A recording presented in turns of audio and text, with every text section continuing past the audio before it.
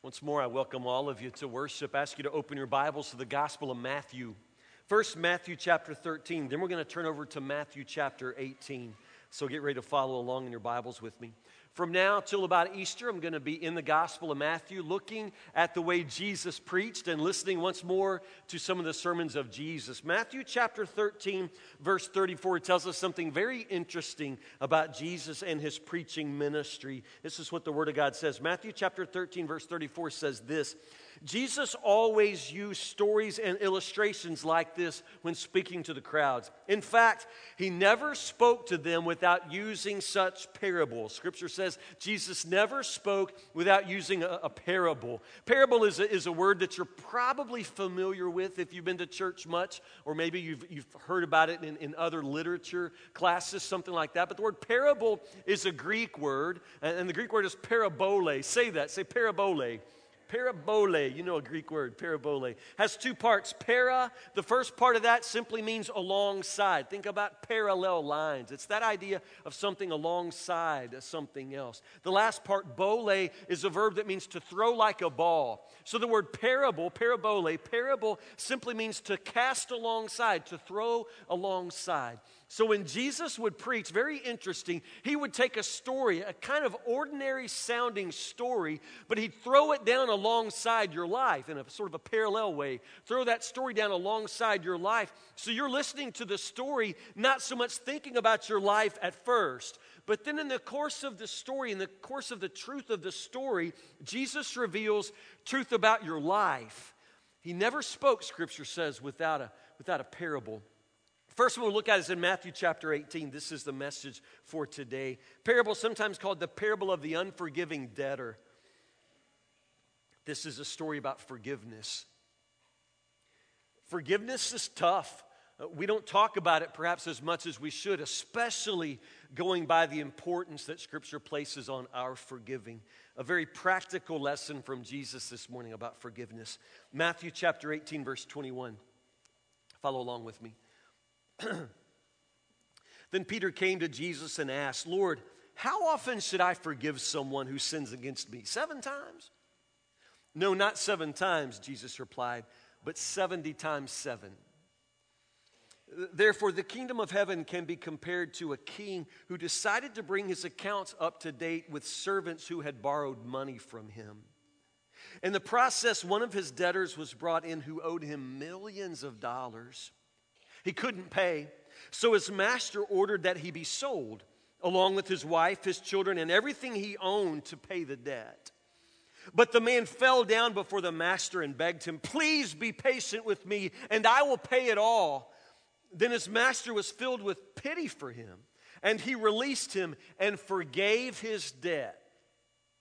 Verse 28, "But when the man left the king, he went to a fellow servant who owed him a few $1,000s. He grabbed him by the throat and demanded instant payment. His fellow servant fell down before him and begged for a little more time. 'Be patient with me, and I'll pay it,' he pleaded. But his creditor wouldn't wait. He had the man arrested and put in prison until the debt could be paid in full. When some of the other servants saw this, they were very upset. They went to the king and told him everything that had happened. Then the king called in the man he had forgiven and said, 'You evil servant, I forgave you that tremendous debt because you pleaded with me. Shouldn't you have mercy on your fellow servant just as I have mercy on you?' Then the angry king sent the man to prison to be tortured until he had paid his entire debt. That's what my heavenly Father will do to you if you refuse to forgive your brothers and sisters from your heart." Whoa. In 1930, in the Chicago newspaper, there ran a story about a man named Harry Havens, who that particular day got out of bed. Basically, that's the whole news story. Harry Havens got out of bed. But the part that makes it news is that Harry Havens at that point had been in bed for 7 years. He had been in bed for 7 years, and he wasn't sick. He wasn't bedridden. It was his choice. He stayed in bed for 7 years with a blindfold on, and that was the news. He finally got out of bed.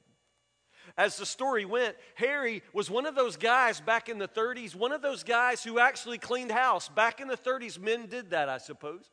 Cleaned house. Harry cleaned house one day, and his wife criticized him. She didn't really like the way he had done it. Back in the 30s, women would criticize their husbands like that. Times have changed. She criticized him. And it made him angry because she didn't like the way he did things. And so he got so mad, he said, I never want to see you again. I never want to lay eyes on you again. And instead of just leaving her like some people would do, he just went to bed and put a blindfold on. I'm not making this up. He went to bed and put a blindfold on, and he said, I'm going to stay in bed for the rest of my life, and I will never look at you again. And he put the blindfold on. And he stayed there 7 years. And then one day, after 7 years, he just got out of bed. It came out, took the blindfold off. That was the news story. So the reporters asked him, why now? After 7 years, why do you get out of bed today? What do you think he said? No, she didn't die. He simply said, the bed was getting very uncomfortable. The bed was getting very uncomfortable. Isn't that crazy? That sounds so crazy that a man, just out of spite, out of an argument, an everyday small little argument about housework, he would go to bed for 7 years just to spite her. How do you think that turned out for him? Did he really do any damage to her? Not nearly like the damage he did to himself. For 7 years, a man wore a blindfold. In other words, he didn't see the sunshine. He didn't take any walks in the snow. He didn't read any books to his kids. That man had a miserable 7 years, and he did it all thinking he was going to settle the score with his wife. That's crazy. It's crazy. And after 7 years, even he got a little bit tired of it. Do you understand where this leads us? Unforgiveness will make you nearly crazy. Unforgiveness will push the pause on your life. And there is no moving forward if you don't learn to forgive. There's no moving forward for you. And honestly, some of us in this house today, some within the sound of my voice, your life is sort of stuck.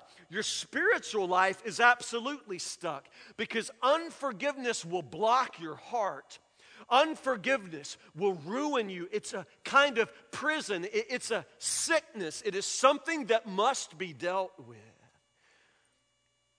It's a simple fact. We live in a world full of people, imperfect, cantankerous, selfish people, just like you and me, which means it is inevitable that we're going to hurt one another. It is absolutely inescapable. Somebody along the way is going to hurt your feelings. Somebody along the way is going to disappoint you. Some point along the way, your friends are going to let you down, and you've got a choice to make. You've got a choice to make because you're going to be hurt, and I'm going to be hurt, and sometimes I'll be the one doing the hurting, and so will you. It's a fact of life, and God knows that. So since God knows it, God has designed in the whole universe a remedy for our pain, a remedy for the wounds that other people cause us, and that remedy is forgiveness. It's forgiveness. And forgiveness is God's remedy, and it's supposed to be used every single time somebody hurts you. Every single time you're disappointed, every single time your heart is wounded, you forgive. Every single time. Now, our problem is forgiveness is a pretty good theory. It's a pretty good concept when we just think about it in the abstract. But when the moment comes and it's time for you or me to do some forgiving, it's hard. And we have a tendency to think that we are somehow the exception or our situation is exceptional. Brother Tim, you don't understand what she did to me. You don't understand how badly I hate him. You don't understand. I promise you, I don't understand. I will never understand what other people have done to you. I will never completely stand in your shoes or be inside your skin. Nobody's going to understand your pain like you understand your pain. But you've got to realize that we all may understand something of the pain caused by the fact that you don't forgive. You're causing your own kind of pain. You're inviting something into your heart that does not belong, and you have to forgive. Your situation is not exceptional. You are in no way some sort of example that God never dreamed up. You have to forgive. It is the remedy for every single instance of pain and woundedness in our heart. We forgive in every instance. Now, let's stop for a moment, though, because honestly, we need to talk to some of us in the house, because there's always that kind of person that gets their feelings hurt a lot. I mean, a lot. You know what I'm saying? It seems like there are certain people who set the alarm and get up early and just wait for somebody to come by and disappoint them. Just wait for somebody to make them mad. You know that person? I'm telling you, sometimes I am that person.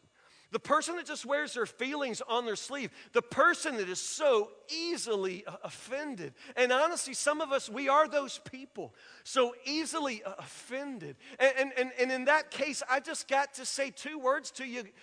Grow up. Just grow up. Forgiveness is a very major issue we're talking about today. But honestly, some of the things that you're upset about, forgiveness hardly even applies. Growing up applies. Some people get mad over the smallest of things. You get mad because somebody at church doesn't shake your hand? Are you kidding me? You get mad because a couple of your friends went out to lunch and they forgot to call you? Are you kidding me? People get mad because other people drive slow, or somebody's in the grocery lane with 15 items in the 10-item lane. Oh, come on, grow up. Are you kidding?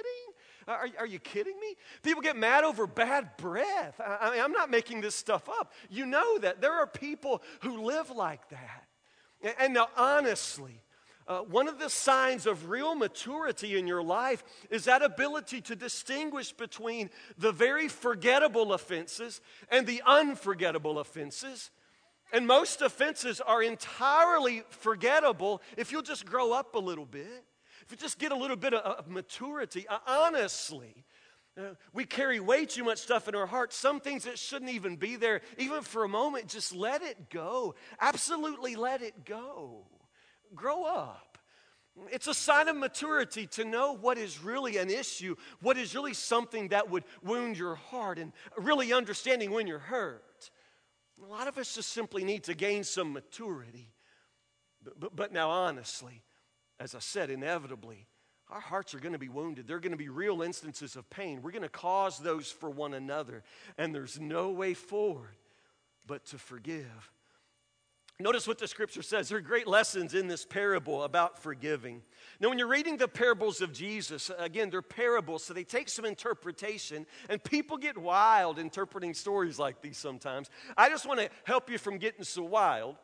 And when you're reading one of the parables of Jesus, look at the context. Pay close attention to whatever it is that comes right before Jesus' story. Pay attention about who he's talking to, and then notice how he answers them. In this case, Peter asks a question. Now, Peter's question comes right after Jesus gives instructions about how to handle conflict between believers, conflict between you and another person. Jesus explains what to do when you're angry with someone or someone's angry with you. And after that, after those instructions, Peter asks a question in verse 21. Peter came to Jesus and asked, Lord, how often should I forgive someone who sins against me? 7 times? And that's where our scripture begins today. Understand, in Jesus' day, in Peter's day, the rabbis taught about forgiveness too. But the rabbis did give you a number, and they said 3 times. The Jewish rabbis in Jesus' day said if someone comes up and they offend you the first time, you forgive them. And if they come back and do it again, the second time, you must forgive them. And if they come back the 3rd time, you must forgive them. You have to forgive 3 times. But when they come back the 4th time, you can blow up on them. You can let them have it. Forgiveness is no longer required after 3 times, the rabbi said. That was their standard. So notice Peter. He knows what the other people say. He knows what the religious people do. But Peter says, Lord, how many times should we forgive someone who offends us? Maybe 7 times? See, he doubles it and adds one from the rabbis. Peter, you think, is really making progress. He's really upping the ante here, maybe 7 times. Remember, in the Jewish mind, 7 is the number of completion and perfection. So Peter's maybe wondering, maybe it's 7 times. If I forgive someone 7 times, then that should complete my obligation to continue showing them mercy. But what does Jesus say? Peter says, maybe 7 times, and Jesus says, no, but maybe 70 times 7, or something like that. The Greek is hard to translate, but the message is rather clear. What Jesus is saying here is, don't even bother keeping count. Don't even bother keeping count. We don't keep count. It's your first lesson in forgiveness. That hurts, doesn't it? You're not going to keep count. What if somebody comes to me and they offend me and I forgive them? They say they're sorry and I forgive them. And they come back in a week and they do the same thing and want my forgiveness again. And they come back and they say they're sorry, but they do the same thing over and over and over. I mean, pretty soon I'm going to just start assuming they're not sorry. And if they're not sorry, I don't have to forgive them, right? We're not even keeping count. Do you understand that? We're not keeping count. We don't keep score. If they come back and they keep coming back and they're sorry and you forgive and you forgive, you just do it as many times as it takes. You just keep on forgiving. That's the standard that Jesus raises for us. You don't even keep count. There is no limit to the number of times you'll forgive. Why is that? Why would Jesus say that? Because that sounds impossible. Jesus says you forgive without keeping count because that's the way God forgives you. That is the way that God forgives me. I'm telling you, I continue to commit the same sins. I'm a 44-year-old man. I'll soon be 45. And I'm telling you, at this time, I'm not staying up creating new sins. I don't have energy or imagination to invent new ways to sin. I'm just doing the old things. I just continue to sin in the same ways that I have sinned for years and years and years. And I'm telling you, I am sorry for it. Don't say I'm not sorry, because I am. And I go to the Lord and I repent and say, Lord, I am so sorry. I don't ever want to do that again. I never want to break your heart like that again. But what do? I do the same sin again, and I might do it quicker than you'd imagine. I mean, I continue to go back to the same sin over and over and over. And of course I'm sorry. I despise myself in those moments. But I'm telling you, every time I go back, God forgives me. And I'm telling you, by this point, I would have a long, long record of the same old sins in my life. But God's not keeping that record. It's amazing. He does not keep a record of sins, and neither do we. Don't even bother keeping count, Jesus would say. Notice how the story goes. Therefore, the kingdom of heaven can be compared to a king who decided to bring his accounts up to date with servants who had borrowed money from him. In the process, one of his debtors was brought in who owed him millions of dollars. He couldn't pay, so his master ordered that he be sold along with his wife, his children, everything he owned to pay the debt. Verse 27, then his master was filled with pity for him, and he released him and, say the words, forgave the debt. He forgave the debt. We're talking about millions of dollars that he owes. And the man comes and falls at his feet and says, I'll pay you. I will get extra jobs. If you just give me more time, I will work. I'll pay you a little bit every month. And honestly, if the master said, okay, I'll accept that. You just pay me what you can along the way, and eventually we'll say, is that what the master does? No. He just simply says, forget about it. Let's just call it even. But it ain't even. Do you understand? He owes millions of dollars in debt. But the master says, I tell you what, forget it. Just forget it. My friends, that is Jesus' picture of forgiveness. That's what it looks like. You simply cancel the debt. Cancel the debt. That means you give up your right to hold it over their head. Are you listening to me? You give up the right, the prerogative to hold it over their heads. That means that you no longer continue keeping up with all the emails, and you no longer keep up with the cell phone list. You no longer continue to build your evidence and case against them for the day when you want to come back and let them have it.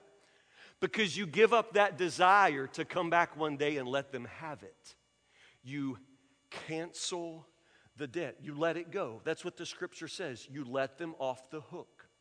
That's forgiveness. That means that you no longer are allowed to walk around, even if it's in your own heart, and argue with that person in your head. Do y'all do that?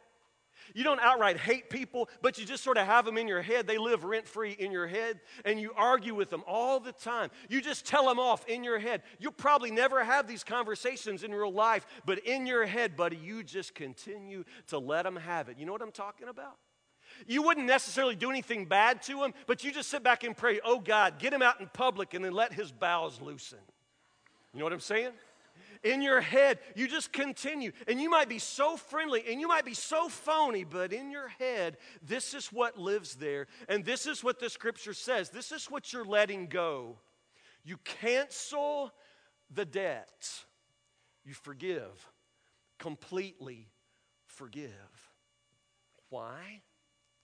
Because that's how God forgives you. Aren't you getting the pattern here yet? That's how God forgives you.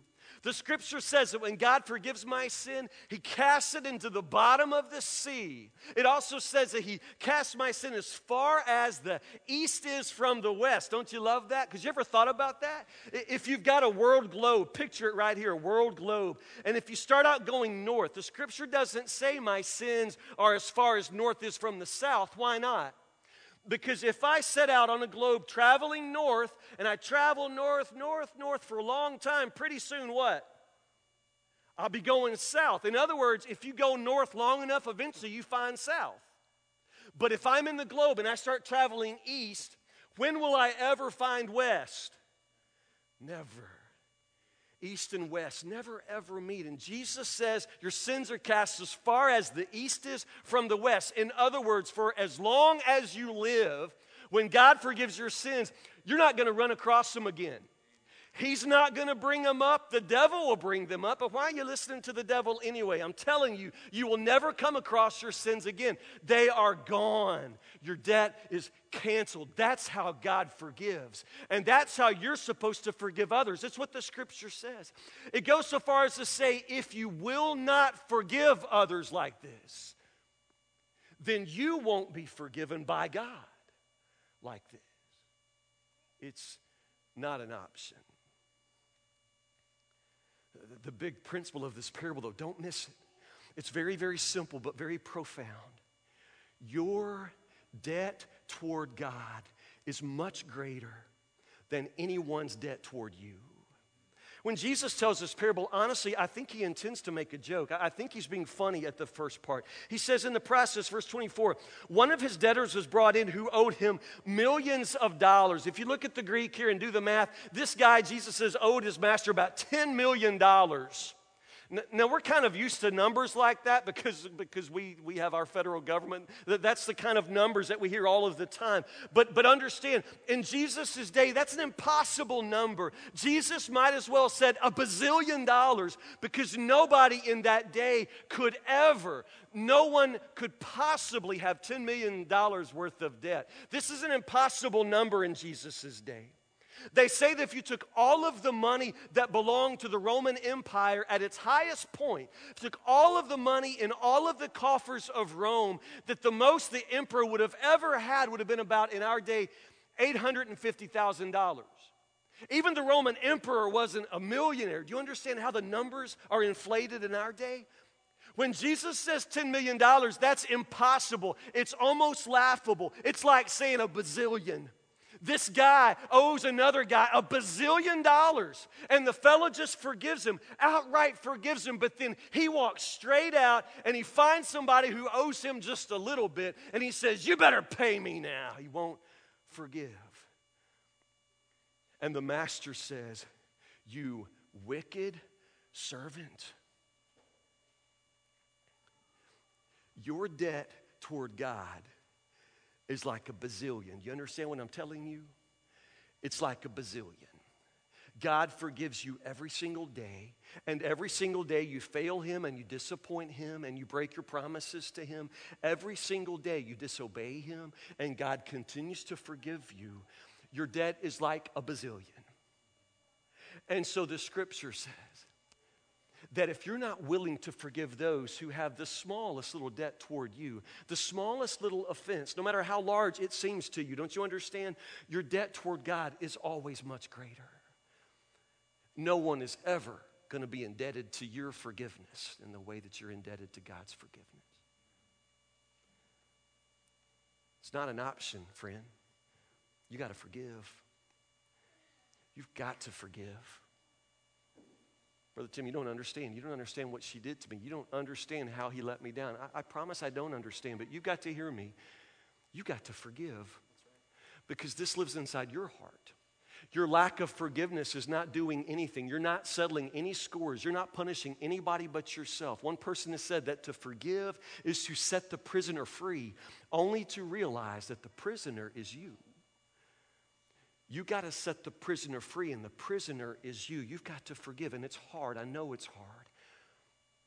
Real quick, let's talk about everyday forgiveness. How's this look? How's it going to work in your life? Number one, write these things down. Number one, let's talk about some things forgiveness is not. Forgiveness is not forgetting. Please listen to me. Forgiveness is not forgetting. I can't forget. I won't be forgetting. I know what you've done to me. I know what you've said about me. I know, and I'm never going to forget it unless I'm like in a soap opera and get conked in the head or amnesia. Do you understand what I'm saying? We don't forget. Nobody forgets. I don't know why people think that forgetting is even an option. It's just not. You've hurt me, and for the rest of my life, I'm going to remember that. I'm not going to forget, and that's why forgiveness is so important. Forgiveness is not the same thing as forgetting, but forgiveness is necessary for the simple reason that I can't forget, and I won't be forgetting, so I've got to forgive. Do you understand what I'm saying? Forgiveness is not forgetting. It's not the same thing. So don't play that game in your head. You won't be forgetting. That's why you have to learn to forgive. And forgiveness is not making excuses, because sometimes you see people who do that. They've been hurt, they've been wounded, they've been taken advantage of, they've been mistreated, but then they'll just turn around and make excuses for the one who is to blame. And that's not forgiveness either. That's not forgiveness. That's something cheap. That's something else. But it's not forgiveness. It's not making excuses. When I hurt you, I have to be honest about that, and I can't make excuses for myself, and you can't make excuses for me. That's not forgiveness. That's something else. Forgiveness is not avoiding conflict, and some of us will just say, okay, I'll forget about that. I'll forgive. We do that as a way so that we never have to deal with the issue between you and me, but it's not avoiding conflict. Forgiveness is something else. It's hard work. It doesn't mean I'm never going to talk about this. We're never going to deal with this. Forgiveness is dealing with it. It means I'm not going to step around this. We're not going to act like this giant thing is not between us. We're going to deal with this. We're going to bring this wall down. That's forgiveness. Some of us will just try to avoid conflict, but like I said, we carry it in our heads. We carry it in our hearts. We have arguments with people in our heads, and we continue to nurse and lick our wounds. And I'm telling you, that's not forgiveness. It's not avoiding conflict. Listen to this, though. Forgiveness is also not necessarily reconciliation. Now listen, reconciliation would be the ultimate goal of forgiveness. I would hope that always, if you and our relationship is broken, I would hope that we could have forgiveness and we could come back together. That is reconciliation. But forgiveness doesn't always result in coming back together. Do you understand what I'm saying? They're not the same thing. Sometimes reconciliation just is not going to happen. But for one thing, if I've sinned against you, in order for us to reconcile, I've got to be honest about what I've done to you. And sometimes that person won't be honest. Or sometimes that person is simply not going to care. They don't want your forgiveness. They're not going to respond to you. Sometimes reconciliation is not going to happen. Sometimes the person you're trying to forgive is dead or gone or absent in another way, and you will never have the privilege of sitting down face to face again. But I'm telling you, forgiveness is still an option for you. Reconciliation is not completely up to you. That involves the other person's choice, just like yours. But forgiveness is an option. It can happen in your own heart. God commands that it happen in your own heart. And if reconciliation doesn't happen, at least forgiveness brings that spiritual healing that your heart needs. It repairs the relationship between you and God. It puts you back on a healthy spiritual path. Forgiveness is always an option, even though reconciliation may not be. Let's talk about some things that forgiveness is. This is everyday forgiveness, not the perfect kind that you imagine. This is the kind that's going to happen in your life. Everyday forgiveness is slow. It's slow. It kind of happens a little bit at a time. It's not going to fall on you like a ton of bricks out of heaven. It just doesn't happen that way. Chances are you're going to have to make a decision to forgive, and then for a while you're going to have to continue making that commitment even though it's difficult. You're going to have to make that decision to forgive, and you might have to make it again tomorrow and make it again the next day, because it's a hard decision to make, and it's a very hard process to begin. But I'm telling you, it's still an option for you, even if it's slow. Take the time. Don't expect an instant kind of forgiveness, but recognize it'll happen. It'll just probably happen slowly. It's slow and it's messy. Forgiveness is always messy. You're going to forgive, and you're going to forgive from your heart, but there still might be some anger left over, and that's part of it. I promise as time goes on, that anger will lose its grip on your heart, but that hatred that you've carried for this amount of time, that hatred becomes a habit, and it's a hard habit to break. It's going to take time, and it's going to be messy. It's just messy. A lot of mess left over. And you'll sit back down with that person, and even after you've agreed to forgive, there'll still be some mess involved. And you'll want to say, why did you do it? And they'll say, I don't know why I did it. And you'll say, how can you not know? And then the person will say, how come you stopped talking to me? I stopped talking because you yelled at me. I didn't yell at you first, you yelled at me first. And on and on and on it goes. Well, you unfriended me on Facebook. Well, you unfriended me first. And on it goes. Don't you understand? You'll never resolve that stuff. You'll never, ever unscramble the egg. It's going to be messy, and sooner or later, you're just going to have to step on into forgiveness and put it all behind you. Let it go. You'll never get all of your questions answered. You'll never, ever resolve all of it. Just simply forgive, cancel the debt, let it go. It's messy. It's slow. But it's possible. It's always possible. And not because of me and you. I promise you, it is not in my heart to forgive people. It's in my heart to hold it, to hold on to it. My heart will seize on pain like a trap, and it's hard to let it go. And I'm the kind of person that I'll continue to fake it, and I'll smile at your face, but every time I see you, I will continue to feel that pain and that anger.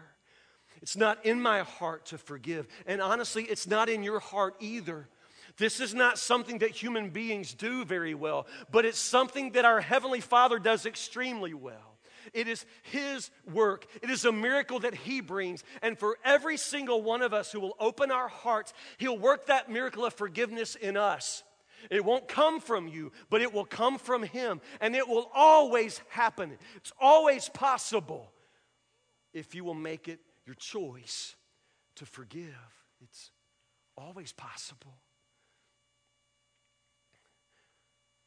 Max Lucado tells the story about a man named Daniel who was this huge gorilla of a man, an enormous man, whose brother had swindled him out of a large sum of money.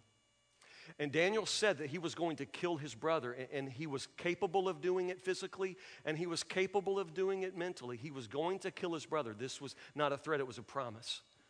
And Daniel fantasized about how he would do it. He was going to walk up to his brother and simply take his enormous paw of a hand and grab his brother by the throat.